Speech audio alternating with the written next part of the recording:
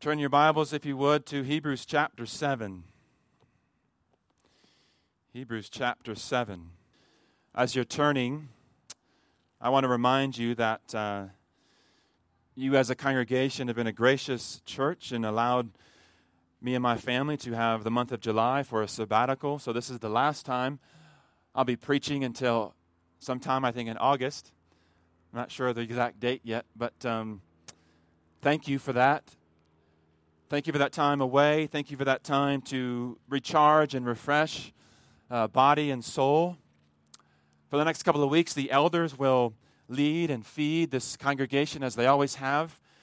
And we look forward to joining you once again in August. Though we'll be around in July to worship with you. Can't stay away from the body too long, right? I find it a great joy to, at least in the last couple of days and week or so, to meditate on this passage of Hebrews chapter 7, verses 20 to 28. If I had a text to preach before you that I wouldn't preach again until, let's say, a week or a month and a half, this would be a great text to do it. So by God's providence, I'm thankful for this text. My aim this morning, beloved, is to set Christ before your eyes. The theme of today is Christ, our surety, in Christ, our Savior. I want Christ to be magnified in your eyes, in your eyeballs, that you would know Him and love Him and trust Him and live for Him and live not for yourself. Christ, our surety, and Christ, our Savior. Would you stand with me? Hebrews chapter 7, verses 20 to 28. You remember the author is distinguishing between the Old Covenant priesthood and Christ as priest. And it was not without an oath, for those who formerly became priests were made such without an oath. But this one was made a priest with an oath by the one who said to him, "The Lord has sworn and will not change his mind. You are a priest forever." This makes Jesus the guarantor or surety of a better covenant. The former priests were many in number because they were prevented by death from continuing in office. But he who holds his priesthood permanently because he continues forever. Consequently, he is able to save to the uttermost those who draw near to God through him, since he always lives to make intercession for them. For it was indeed fitting that we should have such a high priest, holy, innocent, unstained, separated from sinners, and exalted above the heavens. He has no need, like those high priests, to offer sacrifices daily, first for his own sins and then for the sins of the people, since he did this once for all when he offered up himself. For the law appoints men in their weakness as high priests, but the word of the oath, which came later than the law, appoints a son who has been made perfect forever. This is the word of the living God. Indeed. You may have a seat.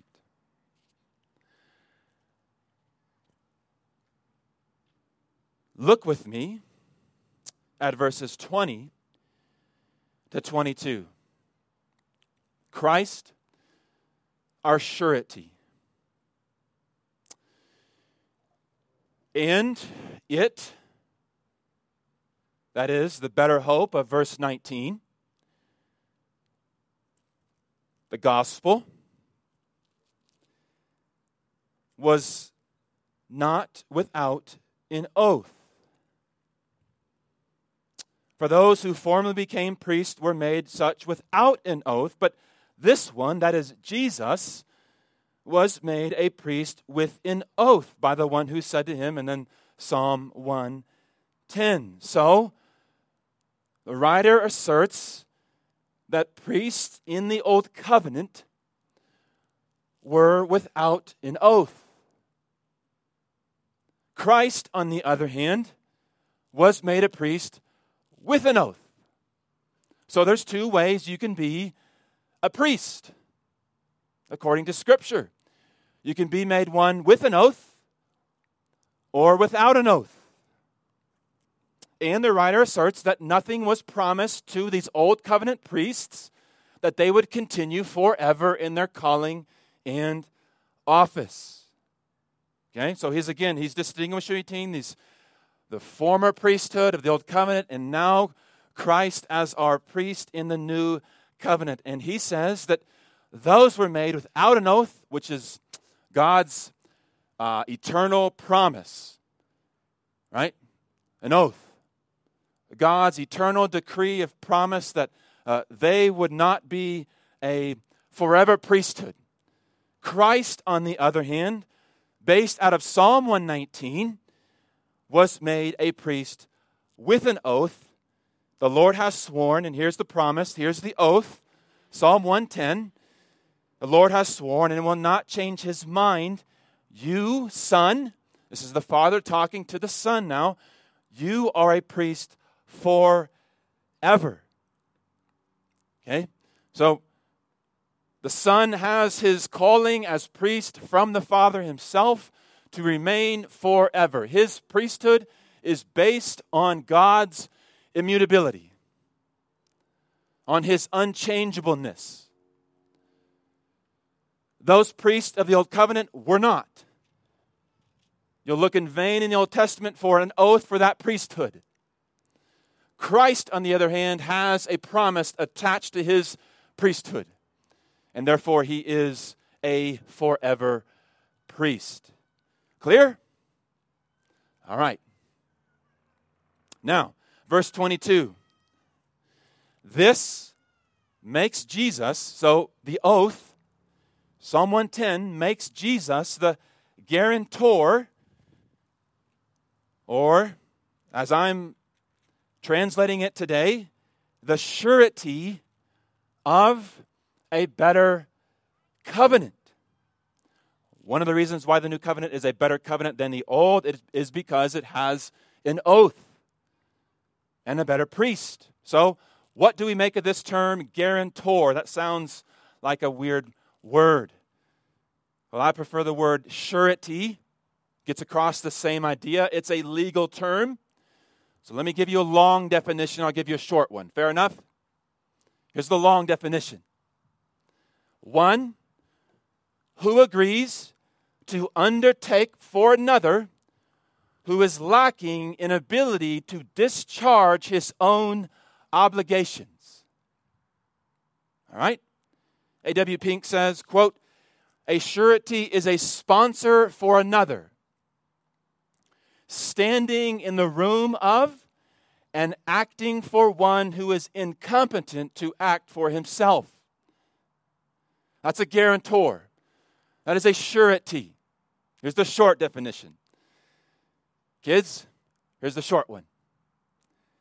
It is identifying oneself with another party. All right? Jesus is a guarantor. He's a surety for a different party. We'll talk about that party in just a moment. Let me make a distinction between surety and mediator. They express the same ideas, that is, mediator and surety or guarantor, but surety indicates the great extent to which a mediator will go. So, anybody can be a mediator.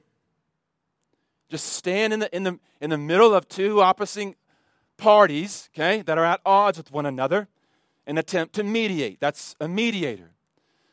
But a surety can only be defined as one who becomes bound at his own cost to remove all obstacles. A surety is bound at his own cost to remove all obstacles. Let me illustrate this for you. Turn to Philemon. So just one book to the left. Paul volunteered to be a surety for Onesimus, Philemon's runaway slave. Philemon 18, Paul says, if he, that is Onesimus, has wronged you, Philemon, okay, at all, or owes you anything, this is the surety part, charge that to my account. He says, I will repay it. Do you hear that? So Paul wants to be a surety, a guarantor for Onesimus, okay, on his behalf. So back to Hebrews chapter 7. Hang with me. So when it says that Jesus is the guarantor of a better covenant or a surety, he is not a surety for God. God doesn't need a guarantor. He is the guarantor. Okay? He has no lack. He can fulfill his duties of the obligation of the covenant.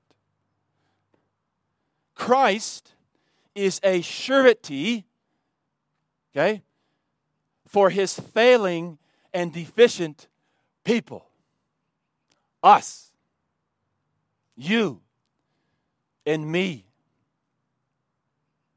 He is a mediator, yes, but he removes all obstacles in our fellowship with God as we are incapable of discharging our duties because Christ, by an oath, takes our sin upon himself and thus acts as our surety. So let's put this all together. There is an oath that the Son has to be a priest. And on Calvary, he says, God, charge whatever my people owe thee to my account, and I will discharge all of their duties they cannot pay. Give me their debt, and I will discharge it or pay it for them. Which is why we sang, before the throne my surety stands, before the throne my surety stands, my name is written on his hands. And that promise is immutable. God will not change his mind concerning the promise to you.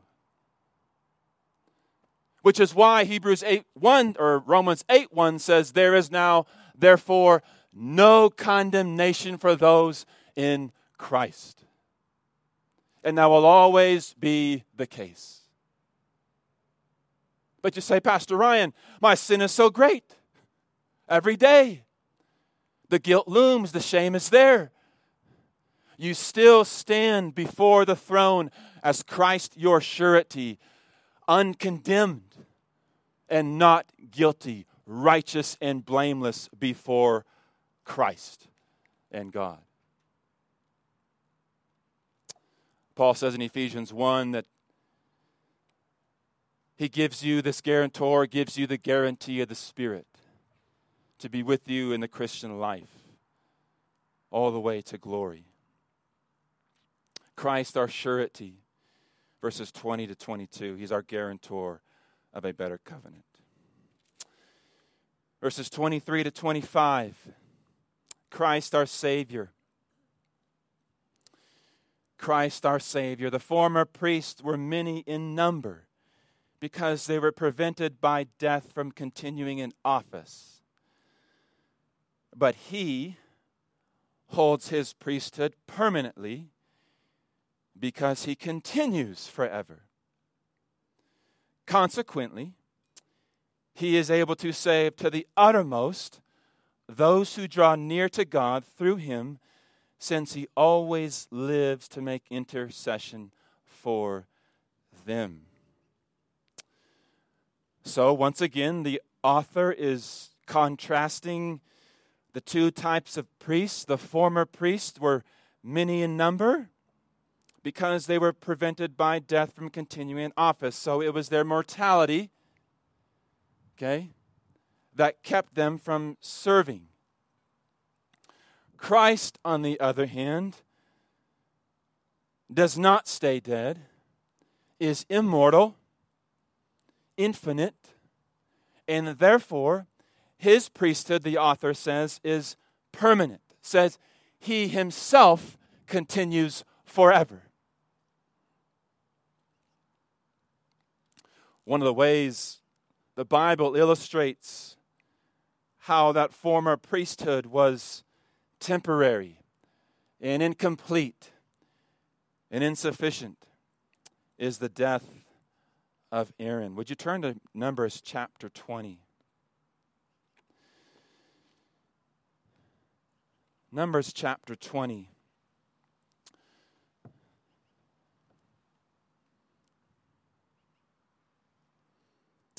I think it was A.W. Pink that brought this out. Aaron is dying, and God commands Moses to bring Aaron up to Mount Hor, verse 25 of Numbers chapter 20. Take Aaron, he says, and Eleazar his son, and bring them up to Mount Hor, and strip Aaron of his garments. Now remember, Aaron is the line of the priest. He's the high priest here. Put them on Eleazar his son, and Aaron shall be gathered to his people and shall die there. Moses did as the Lord commanded, and they went up to Mount Hor in the sight of all the congregation. And Moses stripped Aaron of his garments and put them on Eleazar his son. And Aaron died there on top of the mountain. Then Moses and Eleazar came down from the mountain, and when all the congregation saw that Aaron had perished, the house of Israel wept for Aaron 30 days. A.W. Pink says that is an illustration. God was at that time showing the Israelites just how flawed, temporary, and incomplete that old covenant priesthood was. Look at Aaron. Look at his death. That priesthood will not continue. How do I know that? Because he dies and did not rise. So when you get to Hebrews chapter 7, and it says that Christ holds his priesthood permanently because he continues forever, there will be no successor after Christ. This new covenant priest is different from all the rest. He rises and lives and reigns now and continues forever. He says, the author, Christ our Savior, is able to save to the uttermost those who draw near to God, since he himself, or he always, lives to make intercession for them. This is an amazing phrase. Let's look at this phrase by phrase. He is able. Drop your eyes down to verse 26. The reason he is able, the reason he has the ability, the capacity, the reason he is furnished to save us is because he is holy, innocent, unstained, separated from sinners, and exalted above the heavens. In other words, Christ as priest is unblemished sinfulness. What we lack in ourselves, we find in Christ. Unblemished sinfulness, and therefore he is able to save us because he is not like us. We need a salvation from outside of us. This is what the world, and frankly, this is what Christians struggle with. We look for saviors or redeemers from within. And the Bible speaks on every page, no, you lack what you have inside of you. You need to look outside to God and what God has done in Christ to save. Then he says, he is able to save to the uttermost. What does it mean that Christ saves to the uttermost? Is it saying that the perfection of the work is all complete?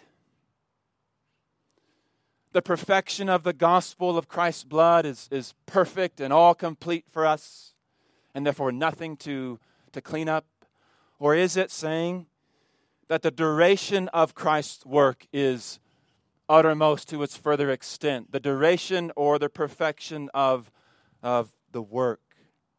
Well, the word means pantelis, means all perfect. It's certainly true that Christ saves us to the uttermost in duration at the length of time. Philippians 1:6, that he who began a good work in you will bring it to completion. That's absolutely true. That's when you're in Christ, you're always in Christ. But I think here, as the NIV says, it's a perfection of the work. The work of Christ's life, death, and resurrection is complete. So when he says it is finished, as he hung there on Calvary, he meant it. All of your redemption is perfectly wrapped up in the mind of God. It's complete. Let me put it negatively. There's nothing for you to finish up. There's nothing for you to, there's no lack in the cross. There's no obedience I must do to perfect the gospel. Do you understand? It's absolutely and entirely perfect. Then and there. Michael Horton says, one of my favorite theologians, when did you get saved? And sometimes when he's asked that question by people, non-Christians, he's like, 2,000 years ago. That's when we were made perfect. The cross saved us entirely there. He bought your faith there. He bought your obedience there. He bought it all. Our obedience doesn't add anything to the work of Christ. Do you think your shame and your guilt and your sin now can blemish the blood of Christ? No. You are perfect at that moment in Christ. John Owen. He will not accomplish this or that part of salvation and then leave what remains to you.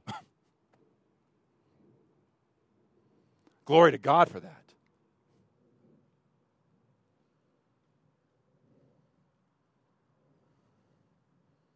What's needed, what's necessary, is for you to throw yourself on Christ by faith. And guess what? That was purchased at Calvary as well. It is finished.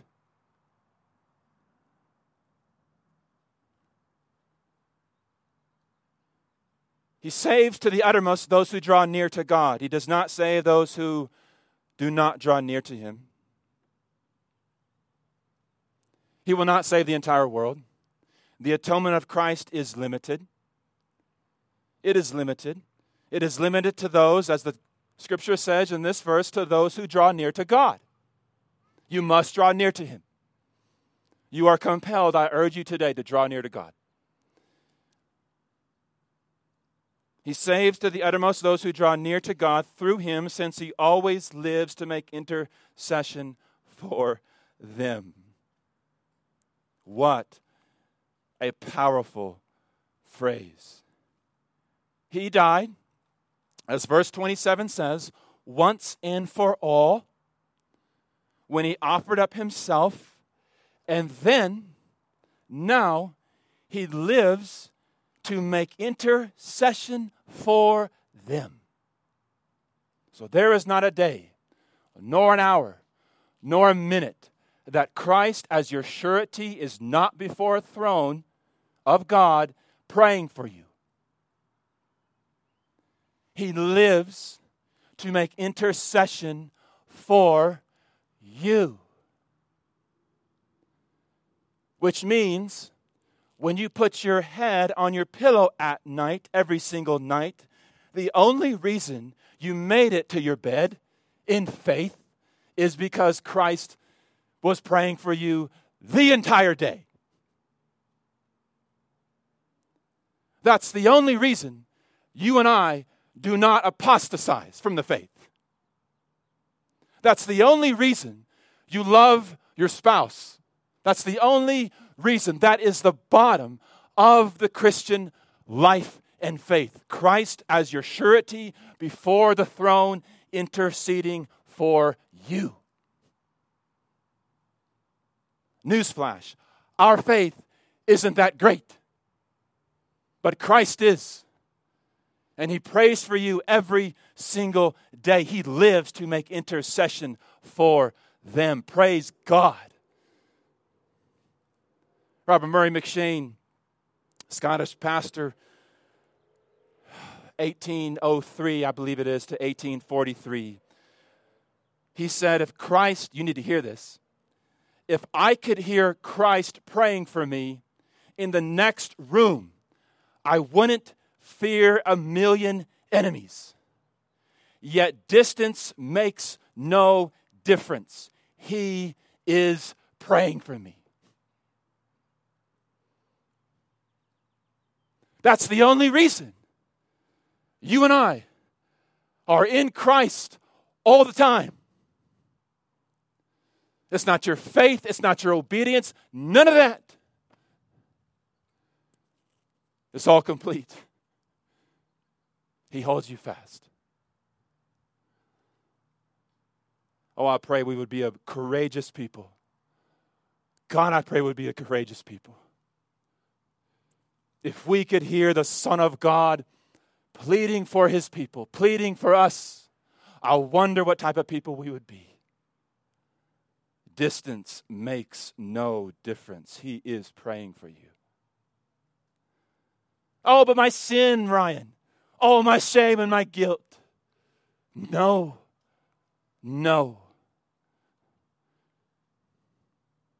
What Christ did for Peter, He does for us.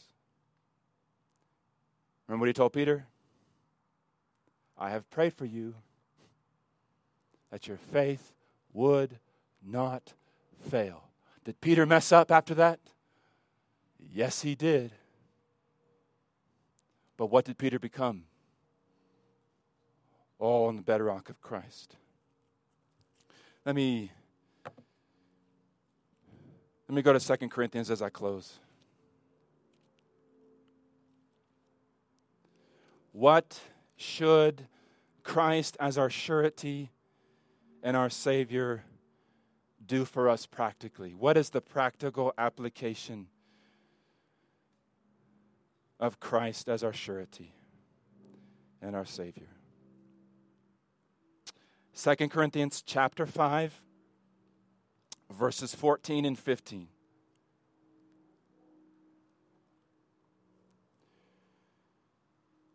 For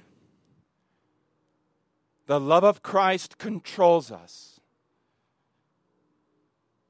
because we have concluded this. So this is Paul's big conclusion in life.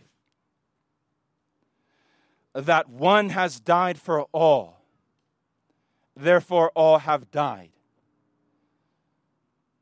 So if you're in Christ by faith, you're dead. Your personal ambitions, your personal goals in life, they're gone. He died for all, verse 15. Why did He die for you? Look at it. That's right.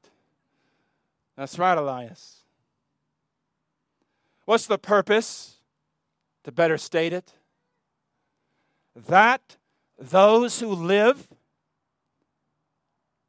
might no longer live for themselves, but for him who for their sake died and was raised.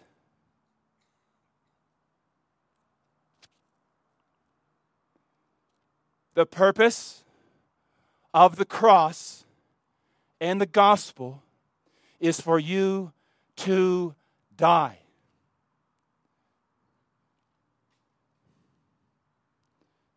If you are here today on a path for selfish ambition and personal ambition, that is not the way of Christ. The point of the cross is to die to self and live for Christ. You have two ways to live. You can either pursue the glory of yourself or the glory of Christ. Which one is it? The gospel, according to Paul here, says, embrace self-denial. Embrace cross-bearing. In all that you are and all that you do, work, marriage, parenting, ... embrace the glory of Christ and not the glory of self.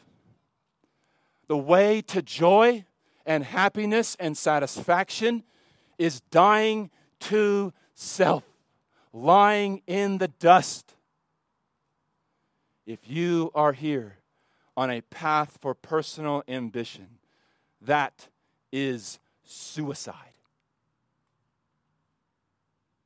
We belong in the dust, and then we live. That's the only way to live. Self-denial. Let's pray. Our great God, we do thank you that you are our surety. You bound yourself to the promise that you would take our debts. We thank you that you are a Savior, saving us to the uttermost.